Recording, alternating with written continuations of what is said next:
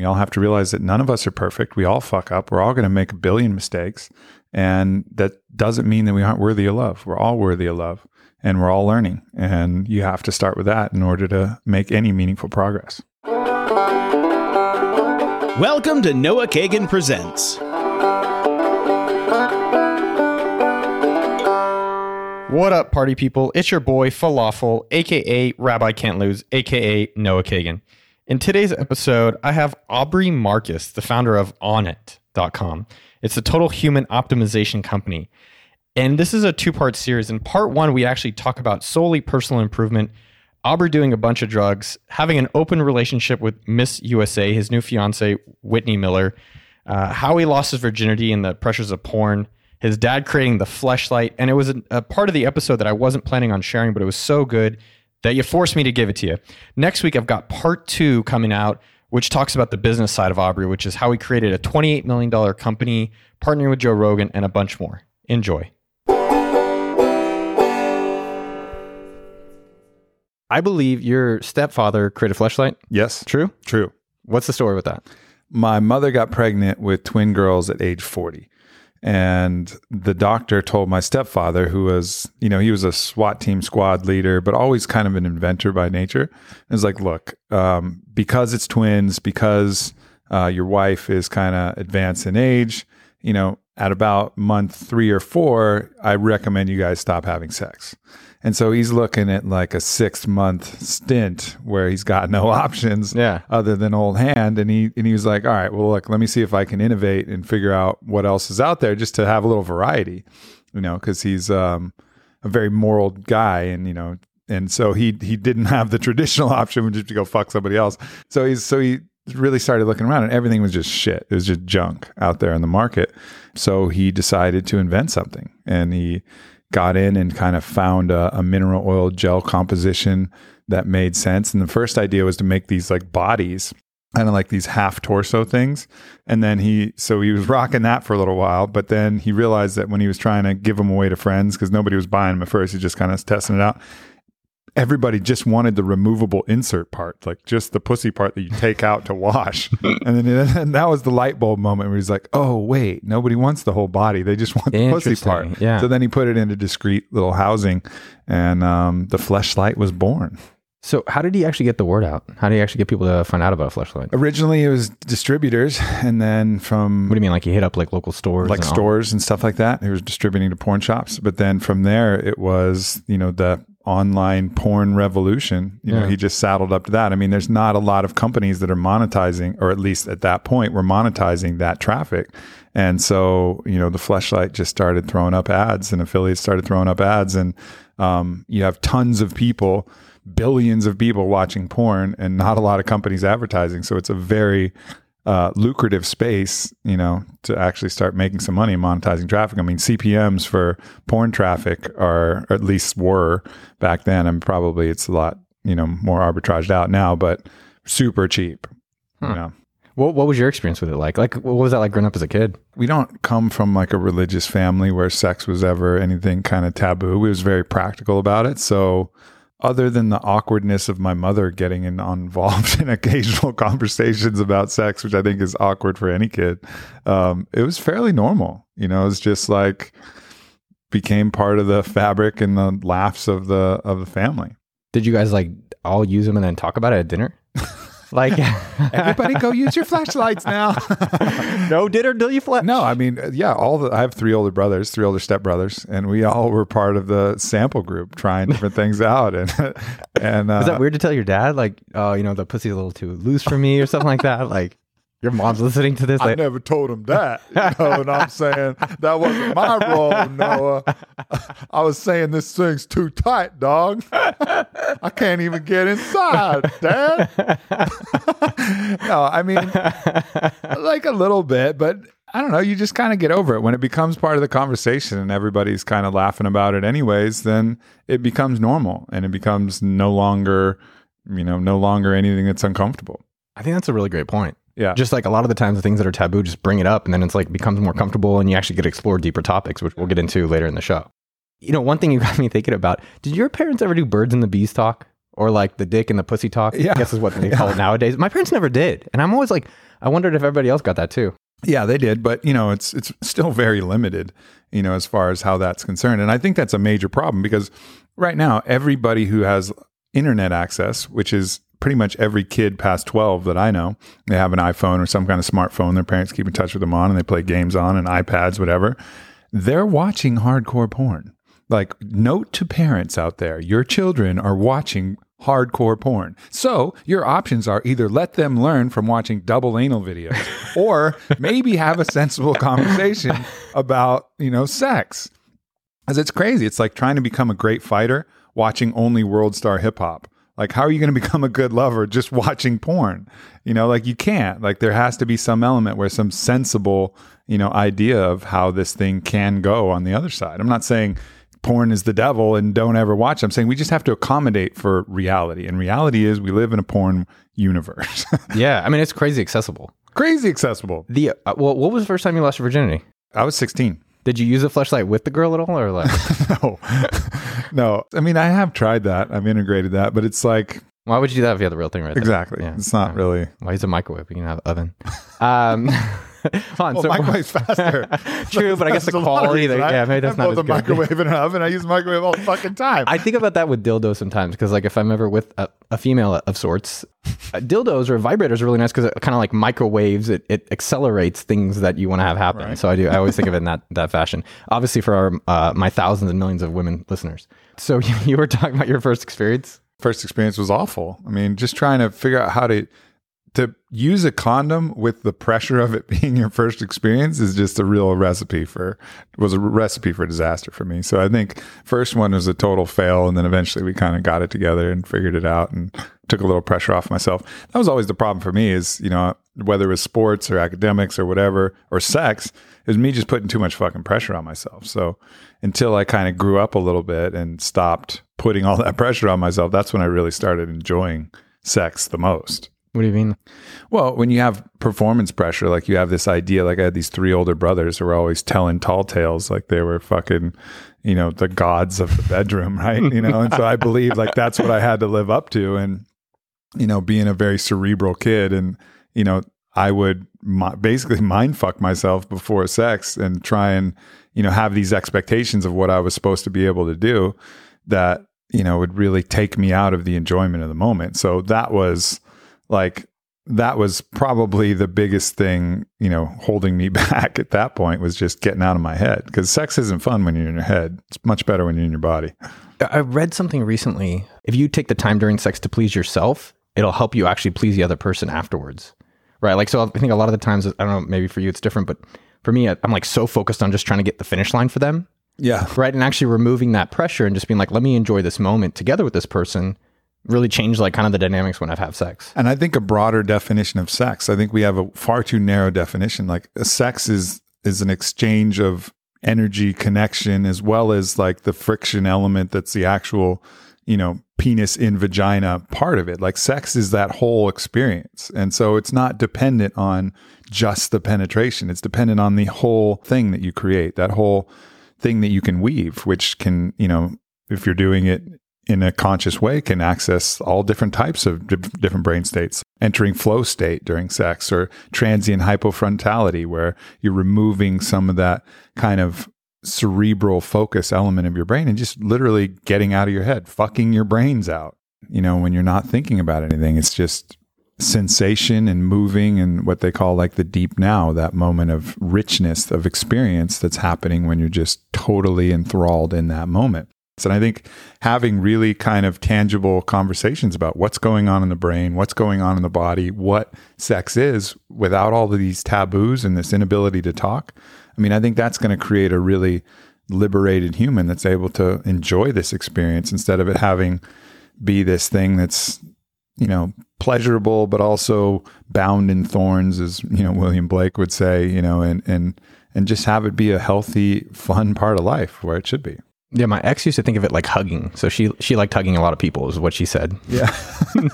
Right. Have you read a lot of David Deida stuff? Mm-hmm. I went to his sex workshop about 3 years ago. I wasn't feeling sexual, and there's a lot of different exercises. But the one that you got me reflecting on, and I thought was really powerful, was literally like me and the woman, or man on man, whatever it is. you just sit and stare at each other. And then the woman put her hand in my hands. And I did this with a friend of mine as an activity, maybe this like 4 or 5 years ago. And I just remember we stared at each other and it was fucking so hot. Yeah. I just remember being like, I cannot believe just staring at someone else, which we don't really do that often, especially with your partner. You kind of like, you kind of look at them, you look away, you're distracted, you're thinking about dinner, but actually just that total connectedness with not actually even physical touch, not even really like nakedness or anything like that. And I remember like, wow, this is really different, and how special that felt. That's sex, right? It's just a different form of sex. It's an exchange of consciousness at that level that I think broadening that definition makes a lot of sense. And, it can happen on the dance floor. It can happen in a variety of different places where you just lock in with somebody and share that mutual experience. And I think in that regard, I think it really opens up a whole different other idea. And I think also part of the problem is there's, so many rules around monogamy and these different things that if you broaden the definition of sex, then everybody's cheating and then everybody's jealous about everything. So that can become a sticky issue that for some people with the current rule system. Yeah. It seems like you break a lot of rules with this, like just with like psychedelics and then with sex and even monogamy. I know that's something we've talked about in the past that you weren't really doing that. I'm not doing that. No, I'm in an open relationship. I just got engaged to Whitney, but we're fully committed to an open partnership.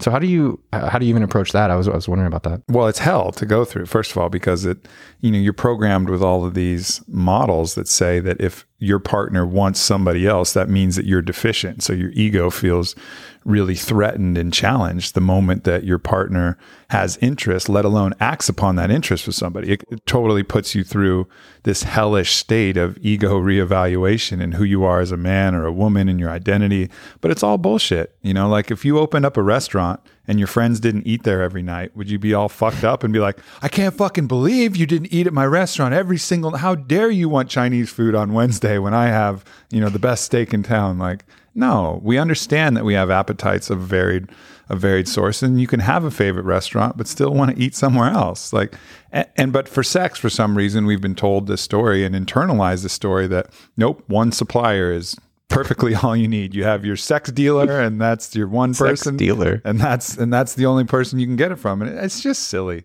in my eyes, but I understand where it comes from, and I understand how difficult it was for me, even knowing cognitively that it was silly. Like it was hell for 2.5 years when transitioning out of this, as Whitney had interest and had other lovers, man, it's hell. And it was hell for her too. But on the other side is bliss. It's freedom. It's non-restriction. It's, what do we have to fight about when all we're doing is rooting for each other's highest pleasure? You said it took 2.5 years and then finally you got out of hell. One story you got me reflecting on now is I remember we were working out last time and you told me how she was dating someone who was a football player or some like pro athlete who was wealthier than you, like more ripped than you, more money than you. And I remember you were kind of explaining how you got through that. The initial thing is, so you start you play the comparison game. Yeah. You start looking at the attributes of who your lover is seeing and saying like, oh, I got to be better than them in that. Well, it was actually fortunate for me that the lovers she was choosing had certain things that I could just never compete with. Because my initial instinct, I'm fairly good at a lot of things, is if it was somebody who was close, maybe I could play that game for longer and I could try and show her like, yeah, you're with him. Well, he's like a JV version of me because look what I can do, which is classically what the ego does. The ego's threatened and it tries to assert dominance, so I'm better than you, blah, blah, blah. Totally. But because, the people that she was choosing were exceptional and I couldn't do that, I had to sit with it in a different way and then realize like, all right, well, I'll never be that. Well, there must be something about me that is unique and also equally special and different. I don't need to compete with them on their thing. I can be stoked for her that she gets to experience this exotic flavor of individual that is something that she'll never get with me. And then she'll get also to have me, which is an exotic flavor of individual, unlike anybody else as well. And that's, there's no reason to compare apples to apples, trait for trait.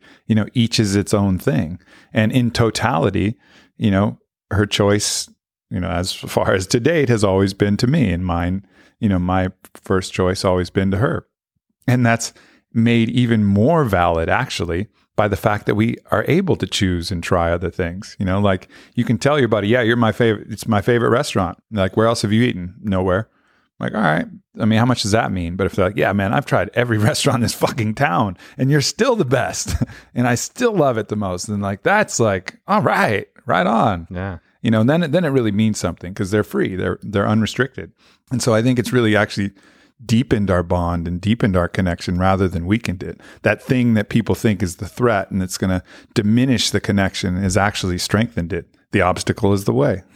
How did you process that? Like during the 2.5 years you called it hell, like how did you? Well, is that a little hard? Is it? No, it's important. It's important to talk about. It's also important to talk about the struggle because, as you're locked in the ego and the ego feels threatened, that sense of identity, who you are, starts to feel threatened and the insecurities come up. Well, maybe she does like someone who's bigger and stronger. And maybe I'm just not strong enough. Maybe I don't fight good enough. Maybe, and if she was with a, physicist, or maybe I'm just not smart enough and blah, blah, blah. You start playing these games in your own head and that's hell. That's torture.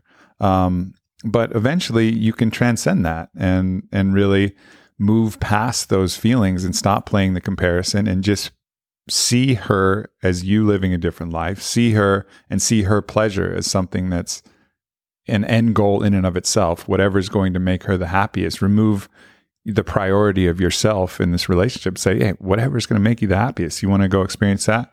Great. And then, get the same in return. And you just start to pattern that new model. Understand that love isn't possessing or owning somebody. Love is hoping that person can experience the most that they possibly can out of life. And if you both have that, then that's real love. That's clean love. Damn. And then did something happen after 2.5 years? No, it was gradual. But, I would say like if we're on the needle and it started off in stark hell, with moments of, wow, this is amazing. Because obviously there has to be these carrots that keep you going through these little blissful moments. But that lever just kind of started to move from hell and then more towards heaven. And that whole process is there. I don't think the needle is all the way pinned down on, I never have any struggles. I never worry about anything. I mean, there's still triggers that happen for both of us, but the majority of our time is blissful and the pain is severely diminished. It's one of the reasons, that I was ready to propose to her because we made it through such incredible challenges together and come out the other side. And it's really done nothing but strengthen our bond. So it's been a really beautiful personal journey, transcending the norms and, kind of carving our own path. I think of it also when you hire people too. Like a lot of people are like, I got to control this person. I got to like make sure they do this. It's like, no, just treat them really damn well. And they'll want to stay with you. Totally. And that's what I noticed with our company. And I'm guessing the same with yours, like treat people amazingly well. I never really as well maybe equated that to your relationship to an exact extent where it's like, hey, let them do exactly what they want. Help them be as happy as possible. And if it's with you, they'll want to come back and keep eating at that restaurant. Yeah, the law of reciprocity will generally hold, and it's something that we innately feel when someone's doing something great for us. That creates a gratitude response. And then that gratitude response makes us want to do the same for them. And then you get this mutual gratitude feedback rather than this negative resentment cycle of death where, oh, this person restricted me in this plate, made me feel bad here. Well, I'm going to, hook their attention, make them feel bad there. And you get in this resentment cycle. It's the opposite. It's this kind of gratitude cycle. Like, holy shit, they let me have the most amazing experience of, possible. And they weren't even involved. Like, that's fucking awesome. I'm so grateful. I have so much love for them. I'm going to create that situation, allow them to have that situation themselves. And then the gratitude starts passing back and forth and you're on the opposite side of that coin. What's the trigger for you now? What sets you off? You said you still get triggered. I felt like when she was with somebody else that she lost the priority and concern for me, basically like, oh man, she must just be so into this guy that she doesn't even think about me anymore. And that's again, this insecurity, like, because obviously when something is new and novel, that's kind of a natural thing that happens. Like if you're experiencing something with someone you hardly ever get to see and it's rare, you do kind of put your attention to that. Cool. So what really was just her experiencing something new and being excited, I decided to take that as, oh man, she doesn't care about me anymore. She's just all into her other guy and, oh, woe is me. And I threw a little fucking pity party for a moment, while that was happening and not reflecting the actual facts were, which is, it's the same thing. Like you experience that new thing. It's something that's rare. It's like hanging out with a buddy that you hadn't seen in a long time. Like you're not texting your normal best friend that you see all the time. they'll get it. They'll be like, oh yeah, he's hanging with his buddy that's just came into town. Like I don't expect him to be hollering at me, hitting me up. But we have these stories that we tell ourselves in a relationship that we start creating. And so I think the last thing that I can remember is just getting trapped in one of those stories, like feeling like she needed to show me that I was important, rather than just fully just enjoy herself and understand that, yeah, of course she's got a limited time with her guy, and why not enjoy it to the fullest? It doesn't mean she loves me less, that she's not texting me every, hour or whatever. How did you get through that? Did she finally text you, or did you finally just be like, hey, did you get to that realization? Or? Well, it's just a recognition of what is truth and what is ego. Like what is yourself trying to take offense, and what is the actual reflection of reality, and both, one of them was my story that was making me feel bad was she's so enthralled with her other guy that she doesn't care about me anymore. Truth being, it's just something new. She hadn't got to see him in a while, and she's just in the moment enjoying that experience. Doesn't have any bearing on how she feels about me, nor do I need her to validate me in that moment. So, and it was just a kind of recognition, like, okay, here's my ego being triggered. It's a move to be the observer of your emotions. And I think that's probably the biggest tool. Like, instead of being wrapped up as the identity that's taking offense, observing yourself as someone having the identity that's taking offense, and then saying, okay, is that really accurate? Or is perhaps another circumstance more reflective of reality? And then backing yourself out of your identity and your ego, and then reassessing, and then backing yourself in with a higher accordance to truth. It's interesting because you got me reflecting on, I'm like, oh, does Aubrey ever get jealous, right? Like of somebody who has more money, and it's like, yeah. And I love what you actually were saying about it. It's like, step outside yourself and just reflect on like, all right, well, in this situation, am I making up a story that's not necessarily true? And how do I want to respond to this situation? That's really powerful. Be the observer. Well, with the girl I'm seeing now, I started making up stories. I'm like, you want to be in a relationship, and you want this, and you want this. And then one day we talked about it. She's like, I don't want any of those things. You're making up a story about it. I was like, really? She's like, yeah, I'm happy where things are right now. And I was like, oh, I'll stop projecting things that I'm assuming about you. Yep.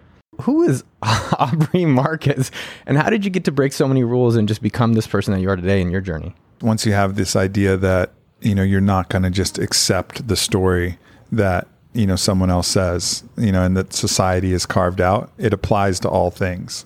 And I think I learned that in a variety of ways from the start. First of all, my parents always, had me question as many ideas and as many thoughts as I could, and growing up largely in Texas, particularly for high school, there was a strong, Christian religious kind of bent towards a lot of the people who I was encountering. And then for me, taking a real fresh look at that and saying like, all right, what of this makes sense? What of this doesn't make sense? I think that was probably the first time I really recall, deviating from the norm, where I had a lot of friends who were, in this kind of traditional religious model and being like, nah, that just doesn't make sense to me. And then they would invite me on these church ski trips and shit like that.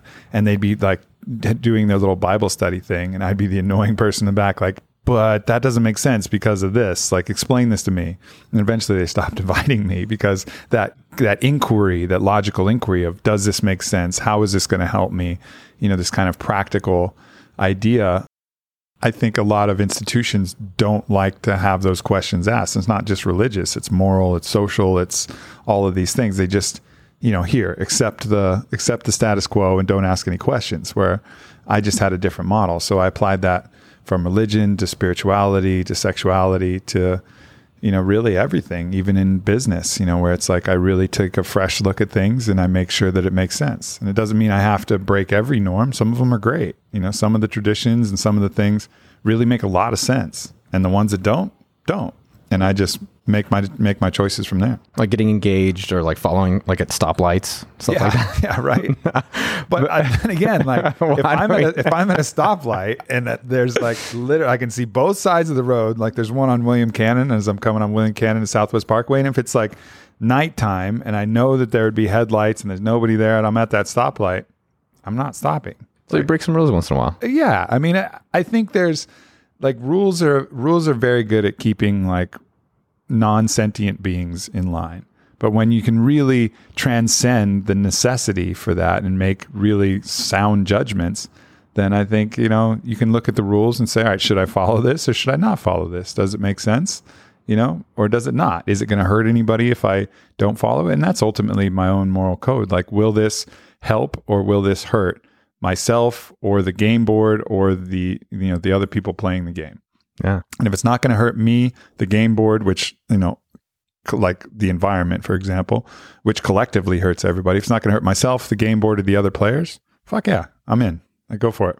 What is someone that everyone that's listening today could do to break some rules, or at least start evaluating it? Start looking at where you've told yourself no. Like, think of yourself like the character in the most amazing video game that you've ever just downloaded, right? And you're the avatar, you're the player in that video game, right? And so you're looking at like, man, this is a fucking amazing world and game board. Like, what buttons have you been afraid to press and why? Like, what buttons have you been afraid to press and why have you been afraid to press them? Has it been because someone has told you those? Have you really done the research? Have you talked to people who've pressed those buttons? Is it going to hurt anybody? Like, reassess all of your no's and then figure out like, all right, maybe I can start squeezing in a few yeses and see what makes sense. Look where your taboos are. Look where you're just accepting things for momentum's sake or your parents' sake or the things that your social group says, and say, do I really want to follow that, or do I want to explore the other side? And just give yourself permission. Can I really not be that? Or can I actually go and do those things, like have a larger show or have a larger audience on YouTube or whatever it is that I'm trying to accomplish? Where are you now with the journey of where Aubrey Marcus is in life?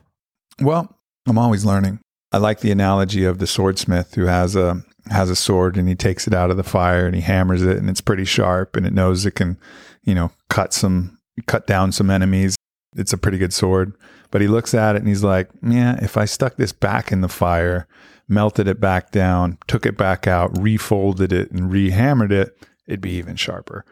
And I'm constantly in that process where I'll pull it out, and I'll use it and I'll do some things and I'll look at it and I'll say, all right, here's still some defects in the steel. Here's some areas that I can work. So, I'll thrust myself back in the fire and go through another round through the forge, and can be very painful and challenging. But every time, as I pull the sword out and it becomes a little bit stronger and it becomes a little bit better. So for me, I'm kind of constantly in that process and have seen the benefits and results of that. What am I going to do with that sword? And to me, I've really became clear, down in South America with some of my spiritual practices, that my goal could be summed up in the words that they said, which was in Spanish, para el bien de todos, for the good of all. So how can I use my sword to have the most dramatic impact for the good of all, myself included? I don't find this need to pretend that I'm completely selfless. I think that's a myth. No one's going to be completely selfish. So how can I help myself and the world to the maximum capacity? Focusing not on the world to my own detriment, nor on myself to the world's detriment, finding that balance between self and the collective, and doing the greatest good possible. One thing you were mentioning earlier with the sword, and I love that analogy. How do you figure out what to work on, what to improve? Right. So like for me lately, 2 weeks ago, I was out with some friends. I think we were at dinner, and they're like, I was 15 minutes late to the dinner because I was interviewing someone for the company, and it was a company dinner. And I got there and I was like, well, why don't you just start eating? And they're like, well, we were waiting for you. And I was like, you saw where I was? They're like, yeah, but we waited for you. And it made me remind me of when I was a kid, my dad used to excuse when he was late. He's like, oh, you could have just been inside. Don't worry about it. And they're like, yeah, you're always kind of a few minutes late. That's not what I want my friends or the people I work with to ever think about with me. Mm-hmm. So I've been doing a $100 challenge where if I'm even late by a minute, I donate to $100 to the charity of their choice. Cool. And in like 4 days, I've done $400. And whatever charity they want. I did one for his kids' college fund. I've done, Animal Alliance. I've done Austin Pets Alive, done on Andy Roddick Foundation.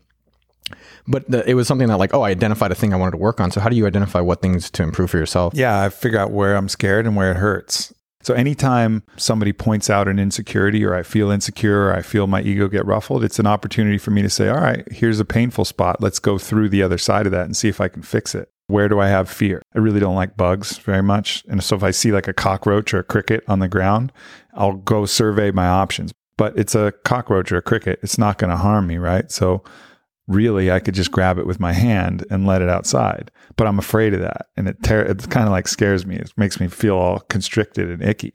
So I'll look at that and be like, man, I got to get over that. There's some limitation, even though it's trivial, there's some limitation placed on my brain where I'm saying I can't accurately assess danger, and I allow fear to supersede and over exceed the amount of danger that's actually there.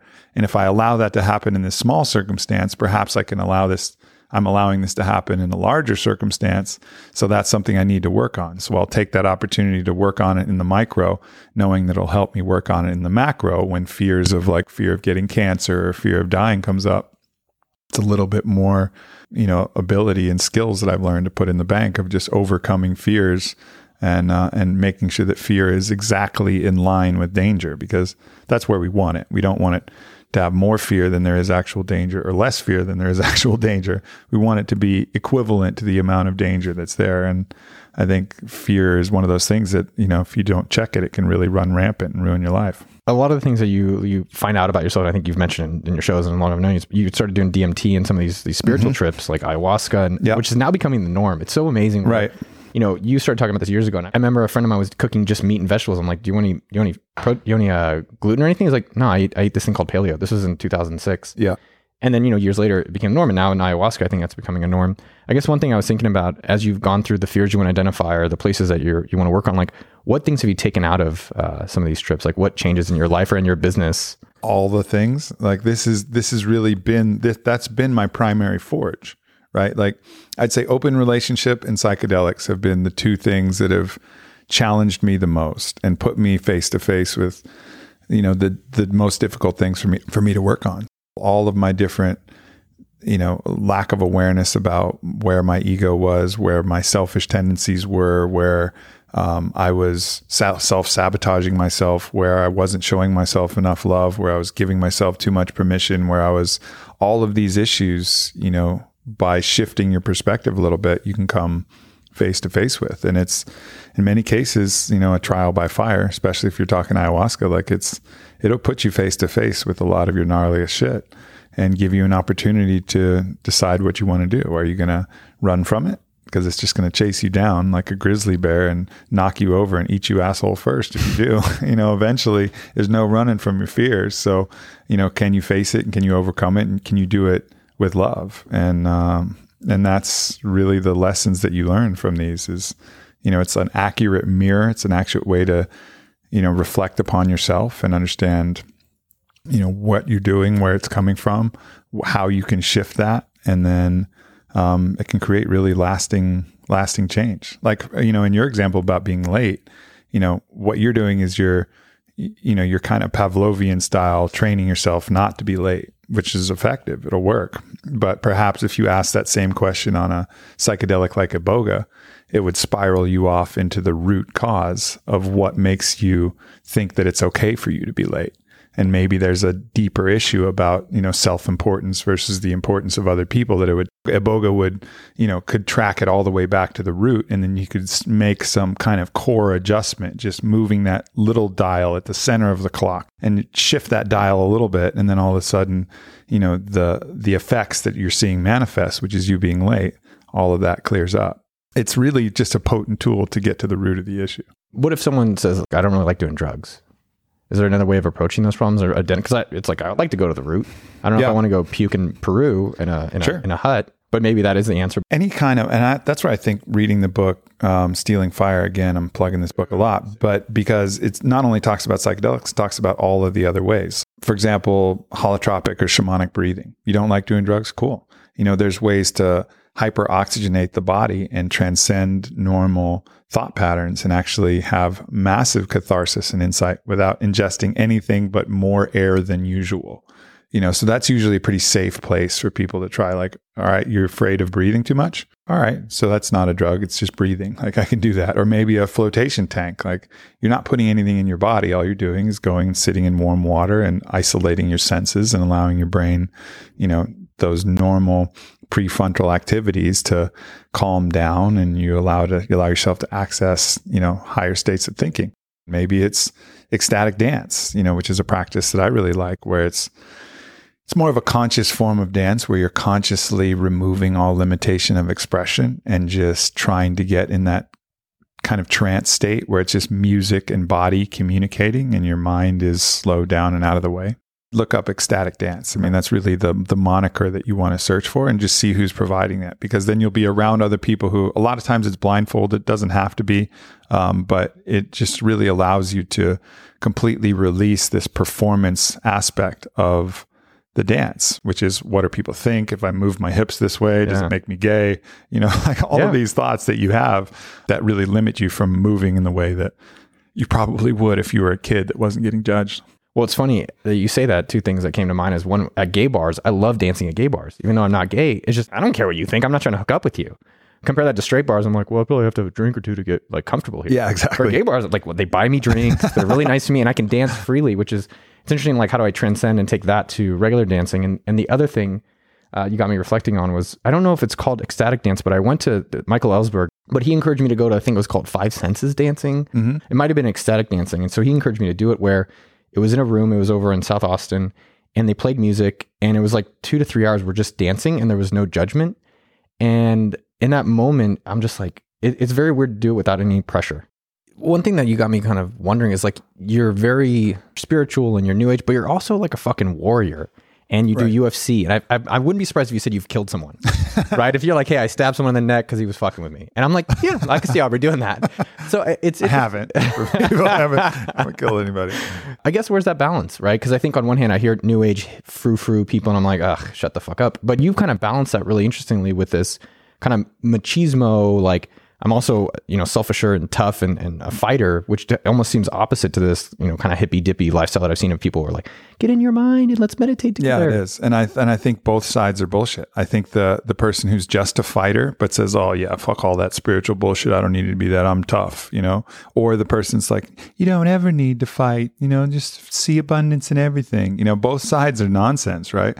And I think we used to have an understanding of that. There used to be the idea of the warrior poet. And this was a kind of a concept that I latched onto a long time ago. This idea that Socrates was the greatest thinker of all time, but you read reports of him in battle, and he was one of the most ferocious warriors. Miyamoto Musashi, the greatest swordsman who ever lived, was also in his spare time, painting calligraphy and writing and meditating in his garden. And this idea of being a full, robust human experiencing both sides, I think that's our birthright. And I think all too often we get stuck in one side or the other. We see it in politics. You're liberal or conservative.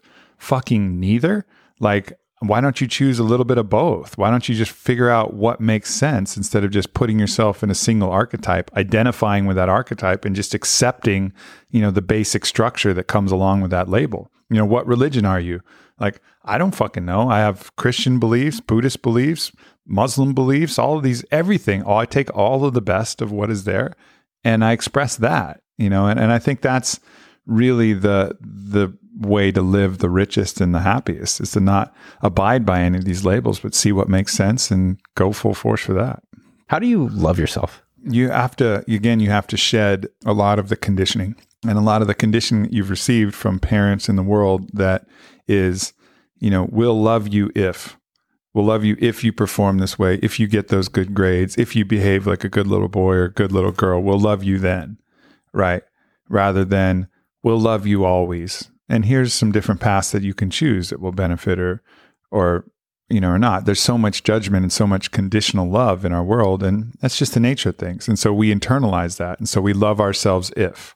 And that standard gets higher and higher and harder to achieve, especially as, we look at other people and fantasize that they're doing something perfect, that, this person is doing everything perfectly, this person, so I'm not that person, so I'm not worthy of love, because I'm not exceeding in the way that I should. So you internalize this, I should love myself if, and that's bullshit. You should love yourself always and then strive for the most that you can do. But love should be the default place that you live, because if you don't love yourself, then you won't feel like you deserve all of the things that you're trying to manifest. And if you don't feel like you deserve it, you're going to sabotage yourself. You're going to prevent yourself from achieving it. So self-love is just a massive cornerstone. And we all have to realize that none of us are perfect. We all fuck up. We're all going to make a billion mistakes.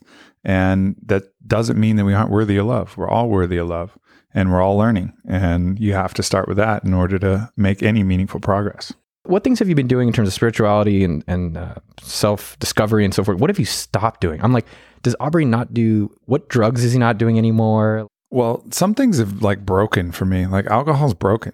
Like I would still drink probably a lot more if it still worked like it used to, but it just doesn't work like it used to. It doesn't give me the same kind of euphoria that I used to have, nor do I need it to feel less inhibited anymore either. So it kind of goes hand in hand. So I've really, as much as I've enjoyed drinking throughout my life, I've really toned that down a lot because it just doesn't really serve me. I feel the negative, deleterious effects on my body, but I don't get the reward that I used to get from it. That kind of really sociable, euphoric feeling that used to accompany that. I think that's the same case with even with like shitty food. I used to really enjoy that experience a lot more, but now, I've had so many French fries and fucking smothered in shitty chili and whatever else, whatever kind of bad food. I was never really like a Twinkies kind of guy. I was a big cookie guy. I'd eat the shit out of a bunch of chocolate chip cookies. And I think for me, like even experiencing that kind of culinary pleasure, pleasure of those senses, I still love great food, but I don't find myself drawn to these super indulgent, meals anymore because I'm weighing accurately how it makes me feel and how it affects my performance and all of these other things that I love as well. So I've kind of toned down that necessity. I mean, the one thing that that's stronger than ever probably is still sex. Like that still works. Like that still is great. And then some of the psychedelics, I think I'm just finding the right balance of when to experience those, but trying to just get to a baseline of just genuine happiness of where I'm at on like the baseline level. That's become really the priority. So this kind of peak and valley, ecstasy and hangover, feeling great, feeling shitty, amazing meal, totally full and stuffed after I'm done. I've really tried to level that out and just kind of move my baseline a lot higher. And that's become the highest priority for me at this point. Dude, I love that. I didn't drink for January, February. I think it was like, 60, 75 days. And then this one weekend, like about a month ago, I went fucking off the wall for the whole weekend. And it was just a rager, a bender. I don't know, whatever you want to call it. Work. Yeah. It was like, Mom, if you're listening, no. I was at synagogue on Sunday. Don't worry. No. And then I went on Monday to talk to the therapist about it. And I was still like recovering because I was still pretty hungover. And he's like, well, yeah, because in the pendulum, you went so far to the left that the only way for you to find that balance was to go all the way to the right. And it was kind of an interesting kind of way that he framed it for me, where it's like, I don't want that, right? Yeah. Like, I think it's good to go extremes at times, but I was like, well, how do I get a balance where my baseline is it then going to be happier in general? So I don't need to not drink ever and then have to have a weekend bender because I finally can now accept drinking. And people do that with diets all the time. Yeah. Like they'll starve themselves and then just binge, and I think that's a pattern that I think is healthy to get out of. I think you got to be constantly working on your baseline and then go every once in a while and go to shoot the moon. Like it's all right to have that bender every once in a while. See what state that you can achieve. See if you can achieve that moment where you're just standing on a speaker howling at the moon and your whole body is electrified from the cells in your toes to the top of your head. Like, yeah, go for it. Try it. If you can get there, fucking great. Maybe it was worth it, but maybe it wasn't worth it. Maybe you never got that. Maybe you just got hungover and you feel like shit. So like, make sure that, you're not burning the house down to bake a loaf of bread. Like make sure that, what you're trying to do is really worth it. One of the things you said earlier that really resonated with me as well is repercussions. And with drinking, especially after I went back to drinking, what are the repercussions of these actions? Right. So with drinking, I was at an event about 3 weeks ago and I was starting to drink and I was like, oh, if I have more drinks, I'm not going to remember these conversations and I really want to remember it. Yeah. And it was me thinking about the next day or at that night, I was like, oh, I want to remember it. So I stopped drinking. And it was actually just putting a little bit further ahead, like a day ahead or a week ahead, and how like the food or the drinks or the people or the activities will impair that or not. Mm-hmm. The baseline of happiness, you said yours has gotten higher. Mm-hmm. It's way gotten higher. Way higher. What's been changing to increase that? Because I want to get mine up. Yeah. It sounds like an erectile dysfunction. Well, so the identity would be Aubrey Marcus is, all right, so he's strong in the gym or whatever. He's owns on it. He's has this girlfriend named Whitney. He's got all of these attributes and these things. Great sexually too, by the way. Amazing. I've seen this. It's great. I've seen the videos. He's all of these things. And when you identify as all of those things, then anything that's a threat to Onnit becomes a threat to you. Anything that's a threat to your girl, your relationship becomes a threat to you. Anything that's a threat to, your physical prowess becomes a threat to you. And so you're constantly looking as if all of these monsters are about to eat you, when really there may be, maybe they're a threat to your identity, but your identity can shift and change and you can remain whole. If all of the lawyers in California got together and decided to take Onnit out, Onnit would be removed from my current identity. But you know what? I would be okay. I'd figure something else out. I'd make something else happen and it would be all right. It wouldn't be the end of the world. It wouldn't be the end of my life. And I think that's important to remember. Like, it's fine to be in your identity and be proud of the things you've accomplished, but that's not you. You are the person behind that. You're the player behind the avatar who's creating all of these things. You're the force of consciousness itself. And so I think that recognition that I'm not just the identity, I'm the player playing the identity, that's the huge step that really allowed me to level up my happiness and reduce stress in a dramatic way. Dude, that's awesome. Well, that was a drug trip. I hope you enjoyed it as much as I did sharing it with you. Go give Aubrey some love at Aubrey Marcus on Twitter or Instagram and check out his company Onnit. If you love this episode, go tell one friend that you love them. Be like, yo, bro, let's go make some falafels together. Number 2, I love feedback on how to improve these shows. Hit me up on Twitter. It's at Noah Kagan, NOAHKAGAN. Have a special day. What's your favorite condiment?